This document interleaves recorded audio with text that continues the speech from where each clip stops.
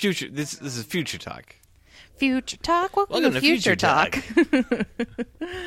No, but really, welcome to a most excellent 80s movie podcast on the Most Excellent Podcast Network. It's a podcast where a filmmaker and a comedian take a very close look at the neighborhood shenanigans of the 80s movies that we love. This is Season 1, Episode 10, The Burbs, our movie selection from 1989. All Tom Hanks wanted was a quiet vacation at home. This is what I need, Carol. I need this. Welcome to Mayfield Place. A typical street in the burbs. Morning, Walter. Where nothing much ever happened. Walter's dog just took a dump on Rumsfield's lawn again. Until the Klopeks moved in. Klopex? Klopex. Klopek. No one goes in, no one comes out. Neighbors from hell. It was a nice place to live. He said he thinks the Klopeks are evil incarnate. Well, you're much too smart to fall for that, aren't you, honey? But now, Carol! you wouldn't want to visit there. Ray, this is Walter. The burbs. I'm going over the fence, and I'm not coming back till I find a dead body. Ray, do you want him to take your family, kidnap them, tear their livers out, and make some kind of satanic pate? We found Walter! We got a real problem. I hit the gas line, I'd run! God, I love this street. Tom Hanks. I think we are overreacting. No. The burbs. It's one hell of a neighborhood. Hey, honey, I think we should move. The Burbs. I'm Chrissy Lenz, improviser and director at the National Comedy Theater, Phoenix. And with me tonight is... Nathan Blackwell, filmmaker, man about town, writer-director of Squishy Studios. Yeah. All right. So what is your history with The Burbs? I don't think I've seen this since I first rented it on VHS. Oh, no! I don't think I've seen it since 1991. So it's been a while. But I definitely remember seeing it. It was... Yeah, we had a neighborhood video store, Superstar Video, and rest in peace. And so we didn't go when we were young, and I had a single mom, and we didn't go to movies all that often. There were just like a couple of them that we would go to every year, like the big ones, like the Star Wars movies, or Karate Kid, like these big marquee ones. But all these kind of like weird looking neat ones, that was always Dollar Day at Superstar Video, so we'd get a movie about once a week or so, and The Burbs was one of those. Yeah, it's been a while. I remember seeing this movie in the theaters. This is 1989, so I'm 8 at this point. We were actually visiting Universal Studios when they were filming this at Universal Studios. So I remember being with my family and taking the studio tour, and during the part where they would sort of drive through the neighborhood where the Munsters house is, which is where they filmed this. Now it's like where the housewives... Desperate, yeah. The Desperate Housewives, not the Real Housewives, the desperate ones. Some Desperate Housewives is filmed. And we couldn't go down that street, and the tour guide's like, they're filming a movie right there, right now. It's The Burbs with Tom Hanks. And I remember they stopped for a minute, and they were like, be very quiet. And we like heard screaming, like, ah! And so I've always felt a connection. So, yeah, we went to see it in the theater. Yeah, and I remember quoting this movie with my siblings a lot, like especially the Satan is good, Satan is our pal.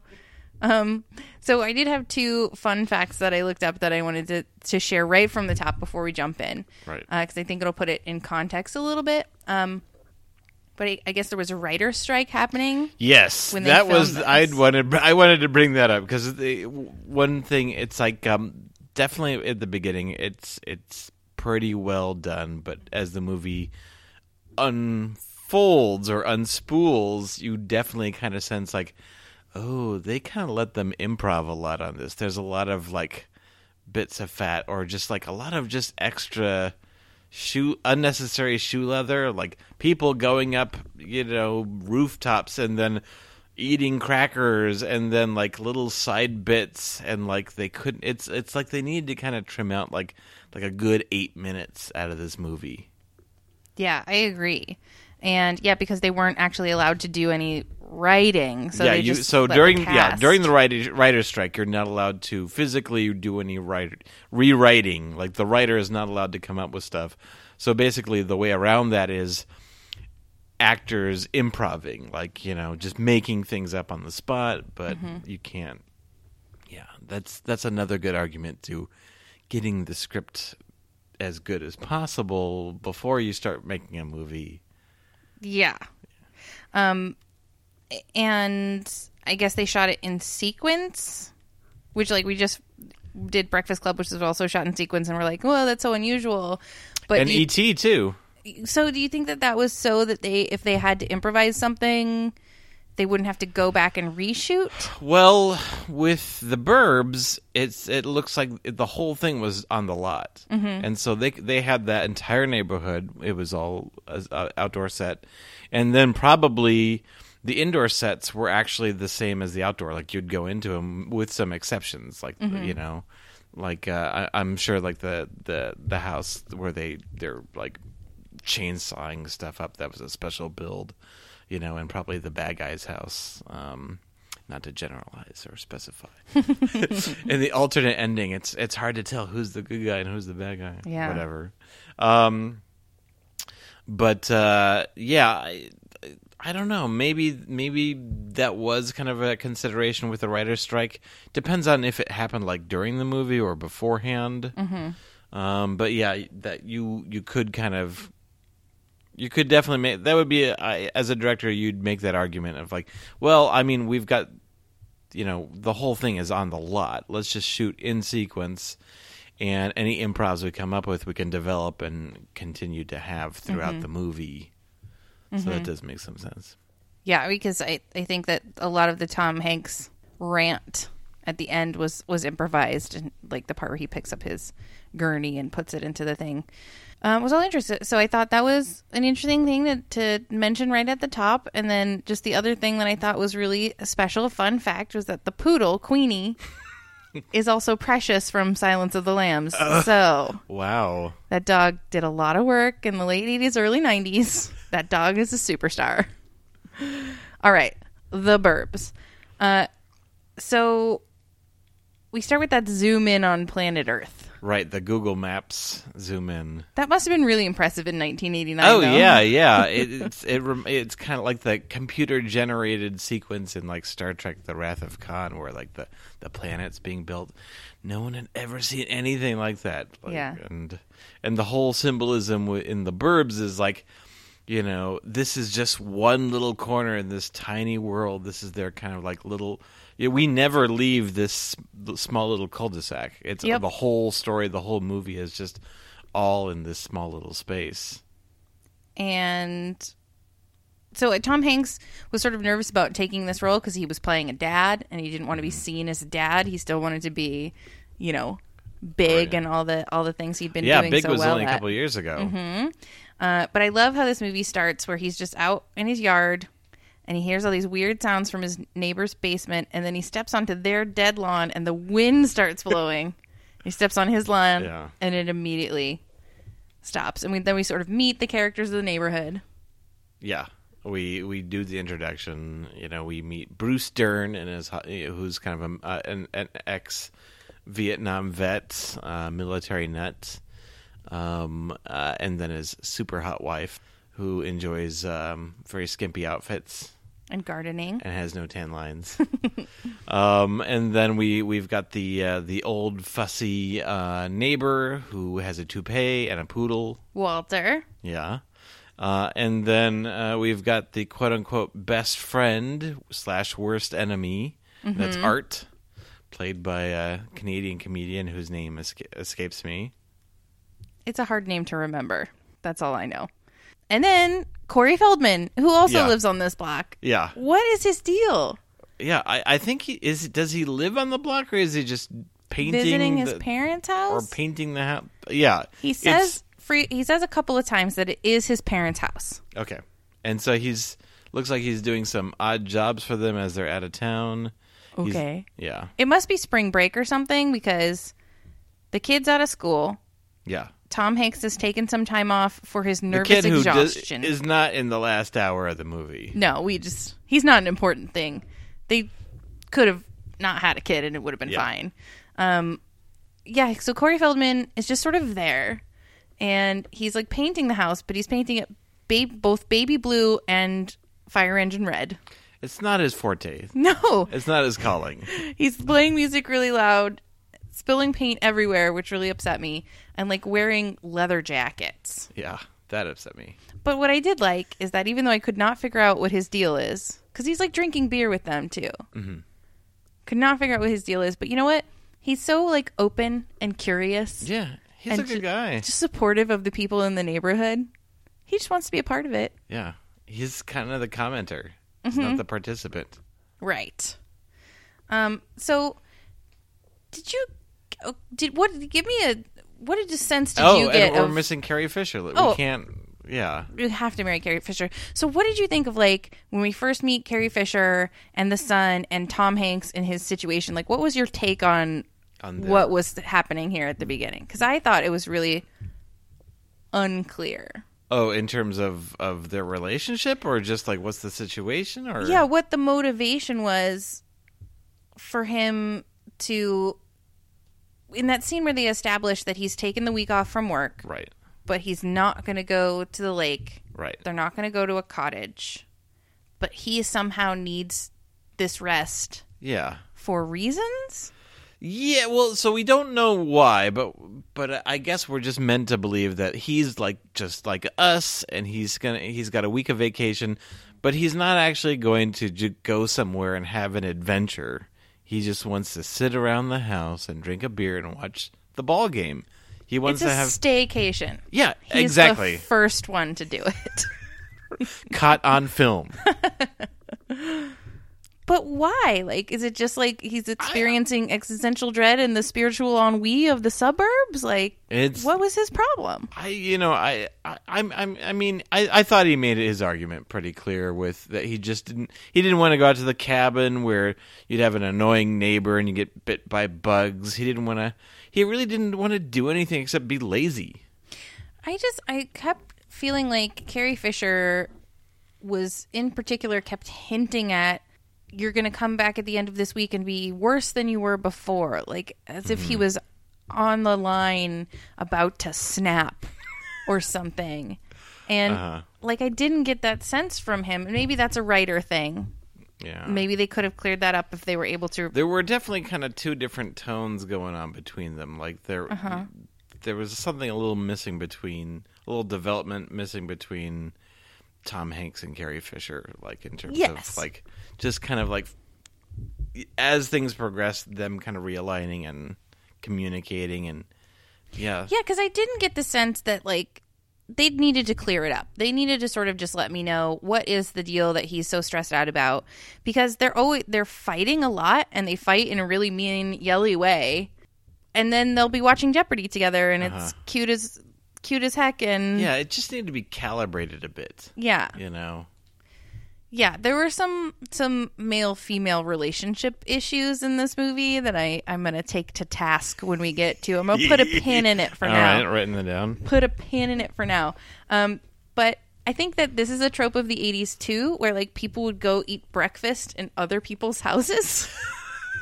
Art comes over and eats everything establishes that they himself have, as the annoying neighbor, and basically starts grabbing food out of the fridge, including an entire pineapple. Yes, the king of fruit.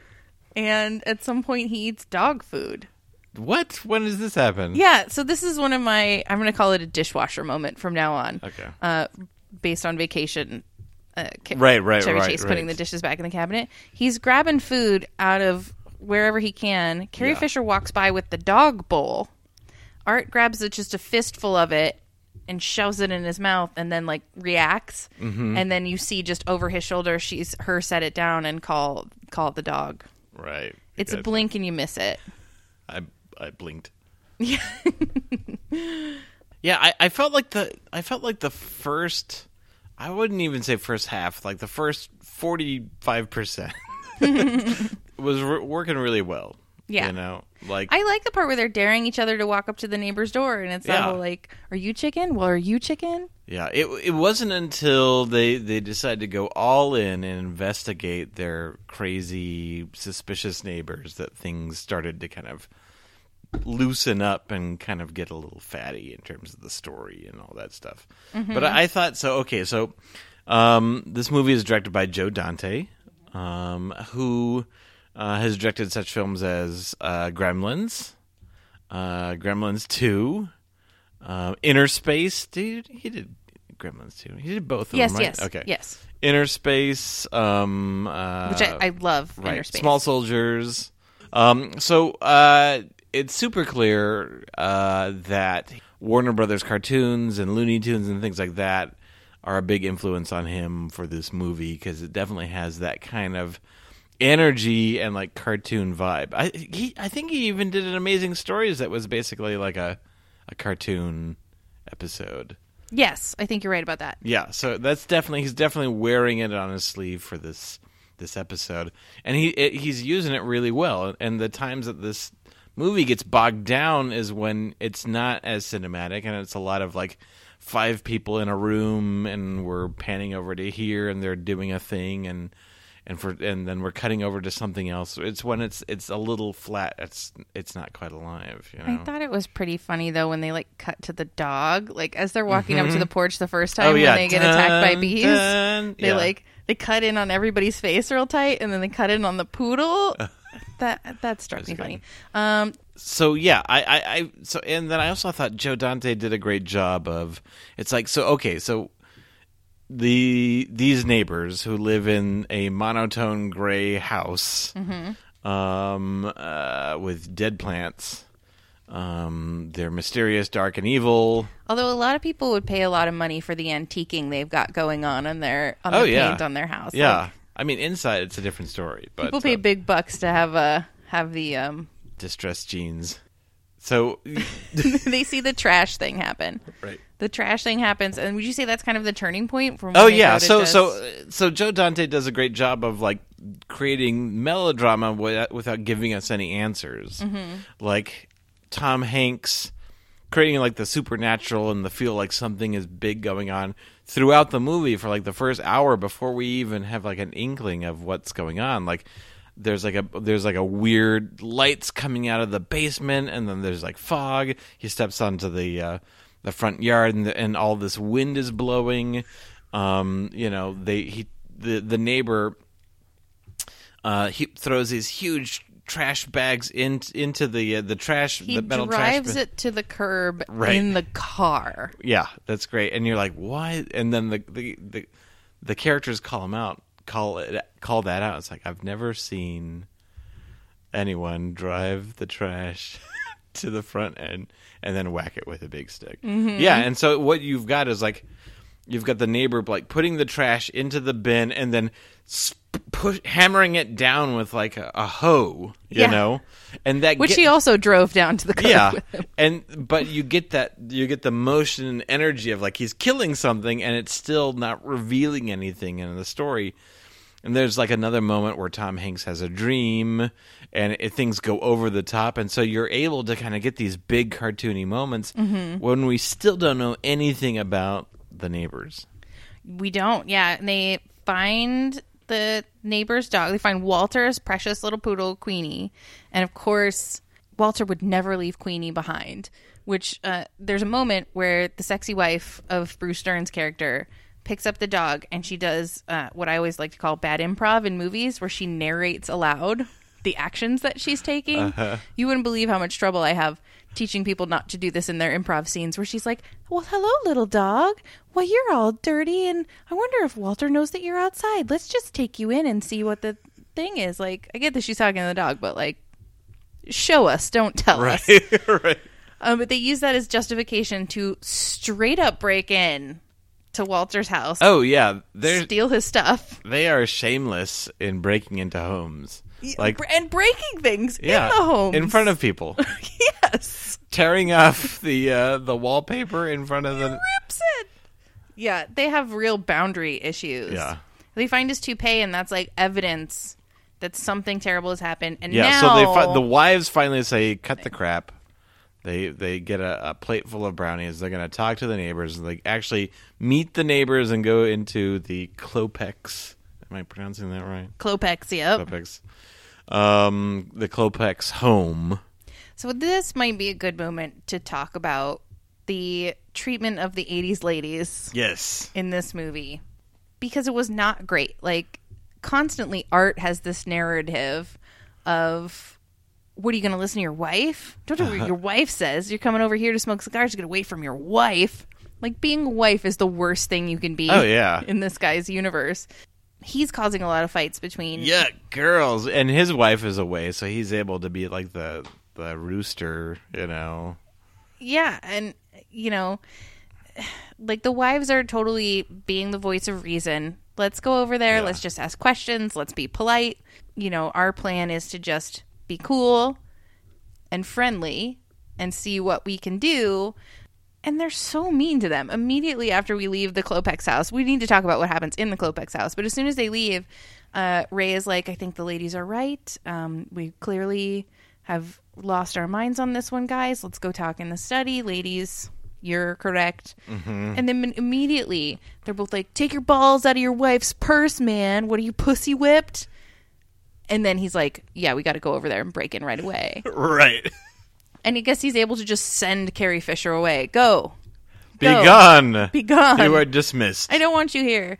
But yeah, it's like this. Carrie Fisher, side note, looks great. Oh my God, she looks amazing. Well, that's what I wanted to mention too. Like, the wives are always dressed so nice. I guess it's that suburban preppy sort of thing. Like, they're always dressed in really nice dresses. They look fantastic. Carrie Fisher looks amazing. The woman who plays Bruce Dern's wife, of course, looks fantastic. And their husbands sort of treat them terribly. It's like this garbage. It's this joke version of toxic masculinity, which is like, but isn't it funny how horribly we treat our wives? And I'm glad to say that isn't as much of a joke anymore. When you see it in these 80s movies, it just like really jumps out. That's really the dated aspect of this movie. And I mean, as some of these 80s movies go, I would not say that The Burbs has tons of datedness. It's just it's just a couple of blips. It's just that. Yeah, I would say that probably is that, and we don't see anyone but white people into the last 2 minutes of the yes, film. That's absolutely correct. 100% correct. Yeah, and just like his fights with Carrie Fisher are always so, like, he's yelling at her because she's trying to tell him to take a relaxing vacation. Yeah. And he's screaming at her. Anyway, so in the Klopex house, yes, I love Bruce Dern keeps turning that painting over to try and figure out which way it goes. And he's ripping their wallpaper. And he is really aggressively just accusing them of being murderers. He's terrible at sort of tiptoeing around at this. Right. And then we meet, finally, the doctor, Dr. Klopek. That was a gross scene. It really grossed me out, the eating of the sardine on the pretzel. And then the hand. Have you ever had a sardine before? I have never had a sardine. I will never have a sardine. No, they're bad. What did you think of, the cartooniness and the silliness of that dream sequence? Yeah. Him being roasted on a barbecue. I think that's good because it gives us great trailer moments, because what can they really show in the trailer of just people being suspicious? You've got to have these big cartoony moments. In fact, there's a lot in the trailer that's not actually in the movie. Yeah. It kind of internalizes or externalizes what's going on in Tom Hanks's mind.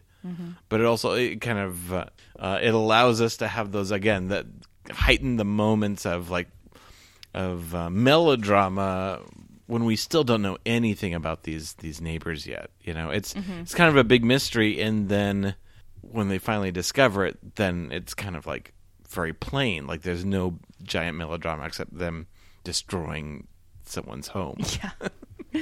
Yeah.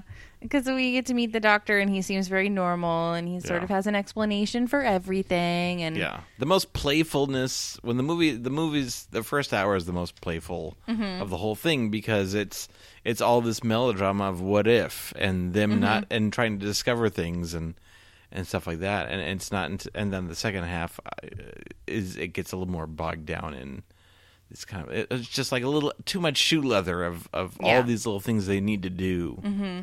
Well, yeah, because I thought it was sort of funny, their whole plan to, like, cut the power. You get funny moments from it, though. So they cut the power to the Klopek's house because they have all these alarms and things. And Art, like, he just gets for the rest of the movie all these funny moments of, like, oh, gosh, my fingernails are black. His credit cards are all melted into stumps. But then Bruce Dern just sits on the roof and watches them. Yeah, he's not given much at that point. But they go dig up the backyard, and each hole has its own shovel. As if they're like, well, we brought 8 shovels. We need to dig 8 holes. And the way you know we're done is we just prop the shovel up in the dirt. That was cartoony. Yeah. That was something straight out of a Bugs Bunny cartoon there. I did like also that Art changes costumes for everything. Like, he's in the golf costume, and then he changes into like a meter man costume, or what do you call the people who climb up the phone lineman? Yeah, he's dressed up like that. He just changes his costume for everything. This is all play for him. Yeah, and he's totally an instigating dick. But of course, Corey Feldman at this point, once things start getting real, he's calling people over, like all his 80s teenage, I guess, young adult maybe. I find it real hard to pin down what he's all about.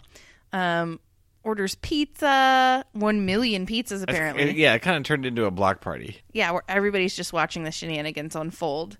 And then we get to the end, where Tom Hanks is going to town in the basement. So yeah, in the basement so they're convinced that they're killing people. Mm-hmm. They're convinced that they killed the old neighbor. Is it Walter? Walter.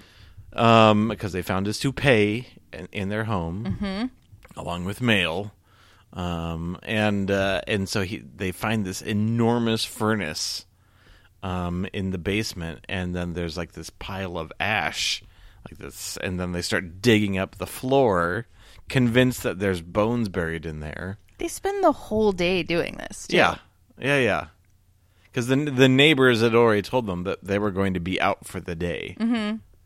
Which to me means I'll be home by 3 p.m. Yeah. Luckily for these guys, it meant like 8 or 9. It's dark out. Yeah, so he just will not give up. He digs until he hits a gas line, and the house explodes. and then he comes out with like half of his face melted off. Mm-hmm. And we get that wonderful Hanks moment where he just sort of falls down the stairs, which Tom Hanks is so...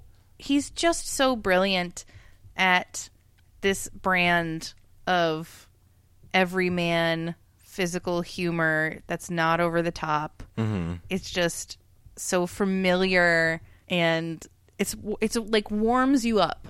Yeah. It's just so good. Even when he's doing that Tom Hanks yelling, like the early 80s or the late 80s Tom Hanks yelling, like, I am calm, like, yes, I'm relaxing. I'm going to relax with my beers. I'm Tom Hanks yelling.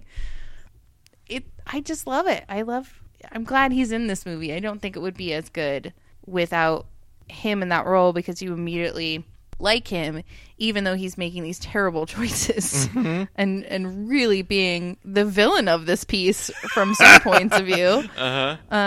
This was kind of the tail end of Tom Hanks playing these kind of weenies who can't get what he wants and is yelling all the time.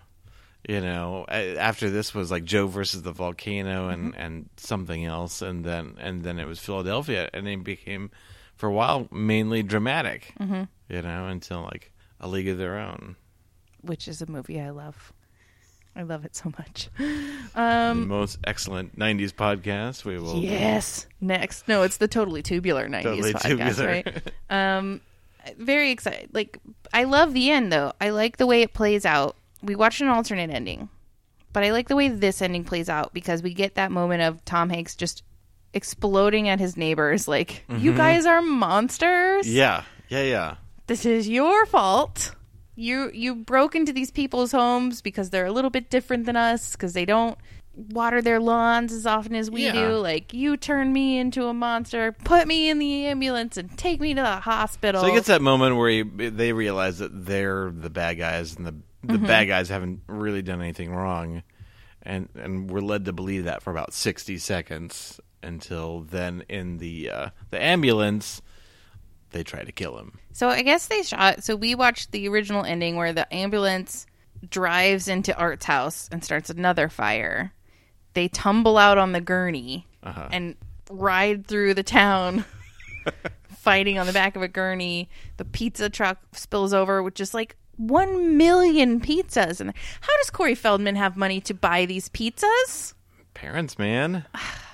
I want to solve the mystery of what his character is all about. And then that's what we need is more scenes. More scenes of explaining to me what Corey Feldman's deal is. Yeah. I did read that he was like friends with Michael Jackson at the time that they were filming this, so the chimpanzee Bubbles would always be in his trailer, and Joe Dante had to finally put his foot down and be like, "Get that chimpanzee out of here. No, thank you." And then the alternate ending was just like a more boring version of that. Yeah, would you just say? a flatter, less dramatic. Less fun. Yeah, for sure. Same result. And then we know they shot an ending where Ray is killed. Oh, yeah. Oh, where it's kind of the dark twist where the ambulance and he's in there and it's like, well, Mr. Tom Hanks, it's time to die. Yeah. Duh, the end, the movie. Yeah, and they kill him, and they were like, "Oh, this is too dark. Yeah. Don't do it." But I've never seen that. Yeah. I don't know if you can find it anyplace. Or should you? And then what did you think of the two sort of buttons? We get two buttons on this movie, both of which I find not great. Okay, so what are the two buttons? Art's wife gets home. My wife is home. My wife! That's button one. And then button two is Corey Feldman. He like says goodbye to Tom Hanks. Yeah. Who finally decides to go on And a then- fucking nice vacation with his family. Get it together, Tom Hanks. Go on a nice vacation And with where's your your family. child gone? He's gone. You're shooting at night. You couldn't... You only get the kids for 4 hours a day. Couldn't get him. That's the real answer. Is that you can only have minors on set for a certain amount of time, and they still have to be going to school, and so you use any excuse you can to not have them on set. God, those Harry Potter movies must have been a fucking nightmare. Yikes. Don't sign me up for that. So Tom Hanks sort of tells Corey Feldman, like, look after the neighborhood for me while I'm away. And then Corey Feldman turns to camera and says... Breaking the fourth wall, turning to the audience and saying, I love this neighborhood. What did you think of... What? And that was in both endings. It sure was. That was the thing to keep. Yeah. They're like, whatever happens. I wonder if that happens in the one where Tom notes. Hanks dies. Yeah. Tom Hanks is dead. Everyone realizes their mistake. Corey Feldman turns to camera and says, I love this neighborhood. Yeah. What did you think of this? I didn't like those buttons. I in the ending that's in the actual movie, I like the much more melodramatic trunk that is full. That was like one of the things I remembered from the actual movie way back when, is the trunk popping up and they're just being filled with skulls and bones and things like that. That's way better than what they had in the deleted scene, which was very kind of flat. I agree that that's funnier, but it's also sort of like Corey Feldman just being like, oh yeah, there's a trunk full of bones here. Did you guys not see this trunk full of bones? Whoa! This is a trunk full of bones. So if there hadn't been that, and then Dr. Klopek just sort of sheepishly is like, did I do that? Yeah, the problem with the ending is that there's so many moving parts. It's not simple. It's not like boom, boom, boom. It's just all these branches going off. So do you think this movie holds up? Do you think that it could be remade for today's audience? What do you think? I think it holds up as well as it did back then. I think the things that don't work about it and things that do work about it have more or less stayed the same. Honestly, I think so. The answer, I guess, is yes, it holds up. That doesn't make it necessarily a better or worse movie. But I do know some people who this was a very special, silly movie to them, and seeing Tom Hanks and all the darkness and all the over the topness that they loved. It's sort of safe So I don't want, darkness. yeah, exactly. And so I can't. There's parts that just didn't work for me, but I can't really rag on it. I can't say that it was bad. It wasn't necessarily my type of taste, but I certainly enjoyed like the beginning, the first hour. I think you could remake this. Yeah. I think there's some way where you could remake this. Yeah, the problem is that there's been so many variations of the house at the edge of the neighborhood. The neighborhood. Yeah, the weird ones like. And I think it looks different now. Like, obviously, it would have to be a more multicultural neighborhood that didn't just have white people in it. Because part of the story is also about, like, what is suburbia? Like, suburbia, it was kind of a relatively new concept, like from the 60s to the 80s, you know? It's like these suburban areas, just large areas built of just homes and things like that. It was a little more integrated before in terms of homes and shops and all that stuff. Yeah, and like just the sort of the idea of that. I mean, and E.T. kind of deals with that too. Yeah. And I think that Klopek says at one point, like, this is the problem with suburbia, is that you come here, you paint your house the wrong shade, you forget to mow your lawn once, you kill a few people, and all of a sudden you're the enemy. I thought that was kind of a funny line that maybe they should have kept. Yeah, and so if you remade this, maybe you'd make it a gated community, you know, and you'd have like the HOA. Yeah, and maybe the question is like, are we? Yeah, make it even a little more so, because if anything, like, some like suburban, it's a little more, nuts in terms of control and organization and things like that. Yeah, and why are we suspicious of these things that we're suspicious of? Yeah. And I think, we've sort of gone around and around about these like sort of gender swap things, but I think one way that you update it is you make it the wives who are suspicious and the guys who are dense. And the guys who are like, come on, honey, you're being a little bit over the top. You know how you're home from your job. I think if we're gonna modernize it, you would blend it a little more, like you have instead at least of one gay couple. Well, yeah, but instead of it making like the guys versus the girls, you could have it be some of the girls, some of the guys, And don't just make it that thing where the wife is a stick in the mud. Yeah. Yeah, we're not sticks in the mud. We are the mud. Like Wait, that's not what I wanted to say. you could see someone like Kristen Wiig and Will Forte be on the same team. Absolutely. Throw a Kevin Hart in there. Yeah, and then you've got like a weird thing about like their two best buds on this, and what do their partners think is going on? You could add some complexity there. Yeah, for sure. Okay. I like it. Who's their weird teenage neighbor? It's still Corey Feldman. It's still Corey Feldman. Yeah, absolutely. He still lives on that block. Yeah, that'd be perfect. But he's playing Corey Feldman. Yes, Corey Feldman just lives on the block. I would go see this movie. Yeah, write it right now. We've come up with another winner. So on a scale of like 1 trunk skull femurs, to 10, how many femurs? Yes, how many femurs do you give this on a scale of 1 femur to 10 femurs? Of how well it holds up. I'm going with 6.5. Okay.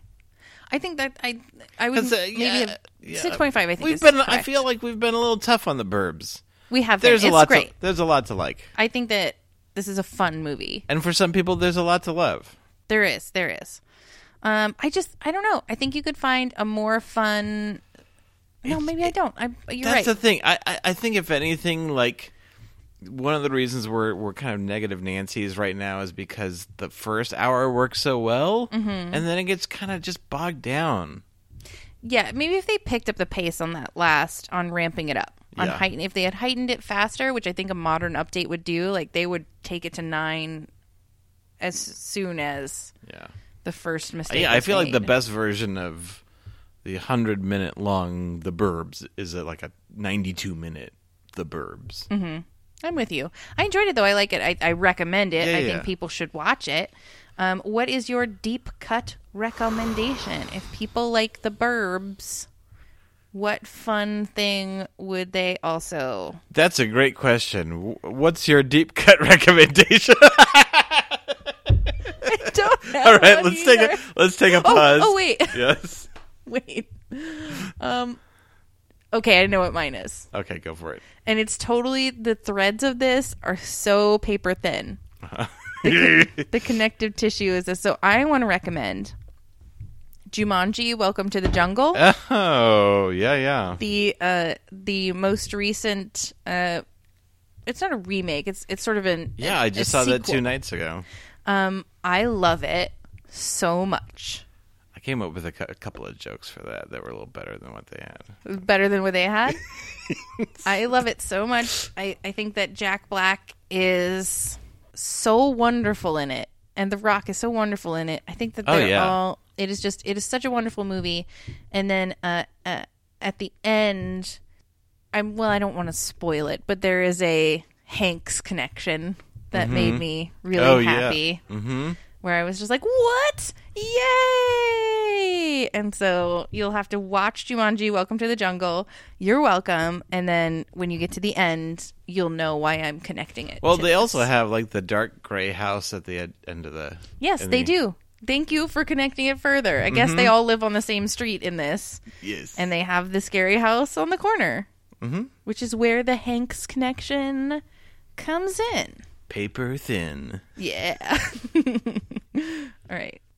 So my also paper thin deep cut recommendation is another Joe Dante movie, which I also haven't seen in as long, but I have a really fond memory of, which is Matinee. Oh. Do you remember that? Is that the one? It's during the Cuban Missile Crisis. Uh-huh. It's kind of intercutting the paranoia that, oh my God, the world is going to end this weekend because of the Cuban Missile Crisis.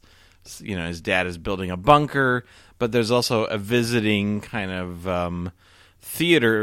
movie theater experience, you know, with like, you know, the vibrators under the chairs and the giant ant people, and They actually come through the screen. yeah, and so it's like a crossover between these childhood memories of when the world was going to end and like these over the top kind of movie road shows.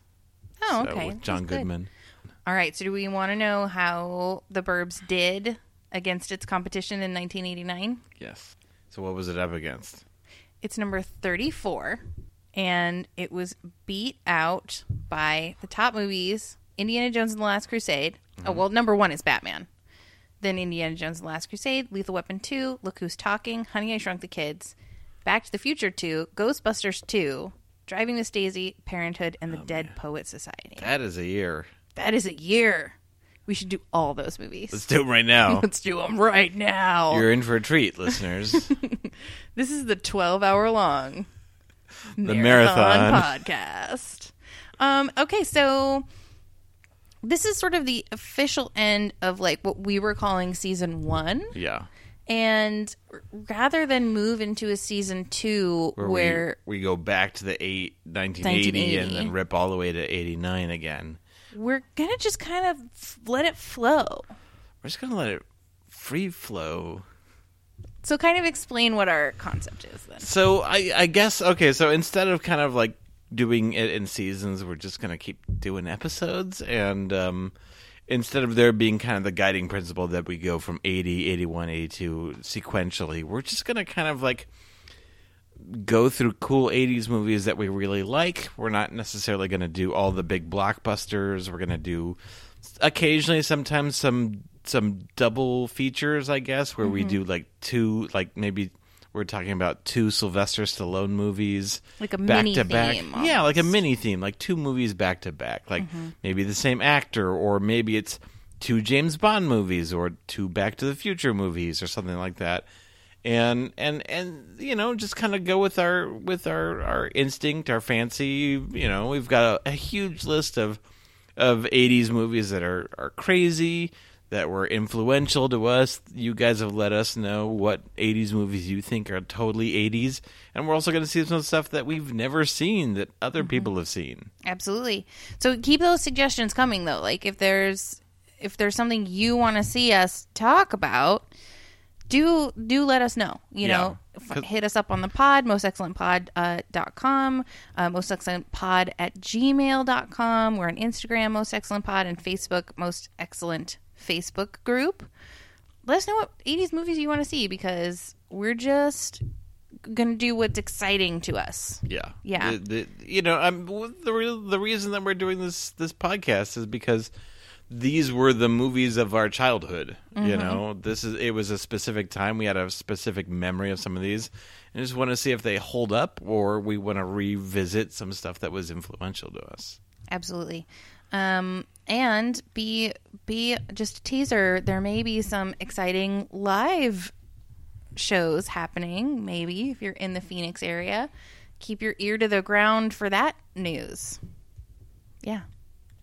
All right. So where can people find Nathan Blackwell? So you can find me at Squishy Studios at squishystudios.com. And you can also check out my sci-fi comedy web series, Voyage Trekkers. Do that for sure. You can find me, in addition to all the most excellent places, at nctphoenix.com, or live and in person at NCT Phoenix, the place, which you can find out about on the online. Right. All right. All that podcast stuff, you know, tell a friend, share us, subscribe, help us out, help people find us. We appreciate it. And always remember to keep the Most Excellent podcast motto in mind. Be excellent to each other, and Satan is good. Satan is our pal. Oh, do we tease what the next movie is? Oh, we should. Absolutely. Let's tease what the next movie is. And tune in not next week, it's in 2 weeks. In 2 weeks. And tune in 2 weeks when we watch Crocodile Dundee. Crocodile Dundee. I'm very excited. He smokes in an elevator in that movie. An elevator! It's madness! The 80s. So join us for that. Thank you so much. Bye. Good night, mate. Good night.